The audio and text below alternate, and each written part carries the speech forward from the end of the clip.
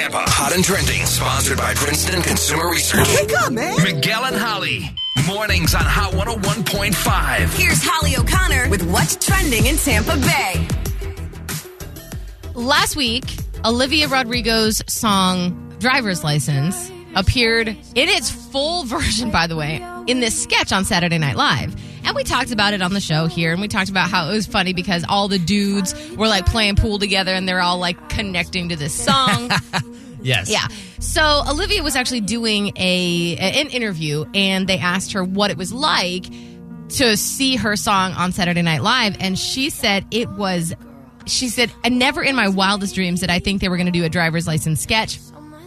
And Pete Davidson, who is my biggest celebrity crush, here we go, was singing it and compared me to Taylor Swift, who is my idol. It was just insane. And it was on my 18th birthday, too, so it was a crazy day. Oh, no, Olivia. One of her friends needs to grab her and say, no. Who? I don't know who's in her circle. Let that girl live. No. Oh. She is 18. She needs to be with somebody in that realm. Wait a minute. You know what I said.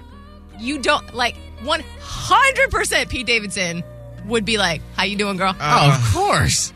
I feel like she's not ready for that. No, please. Somebody grab her. Grab Olivia and be like, girl, no. Focus on you right now. She already put it out, though. Oh, dang. What happens when he slides up in her DMs? We're about to find out. Oh, no. Hot in Hollywood in 2 weeks. Right? I just feel like I can see, the future a little bit, and I'm like, this is a car crash waiting to happen. So anyway, just FYI on that.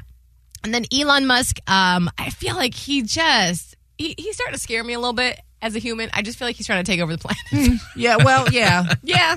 Well, he is not taking over the planet. He's actually just taking over a piece of Texas. What? So he approached officials in Texas about founding his own city and calling it Starbase.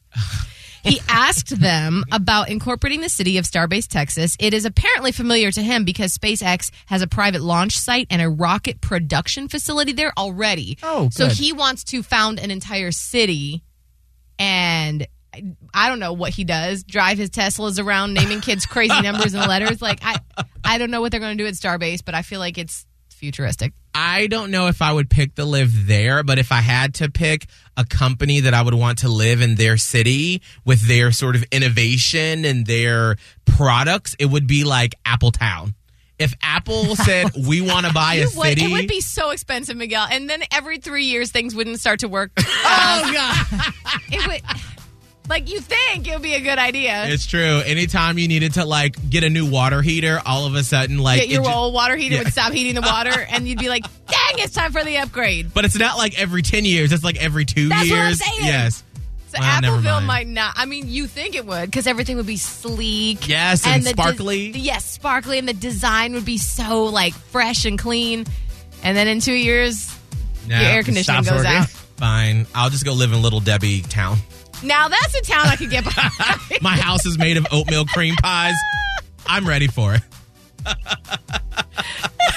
That's what's hot and trending.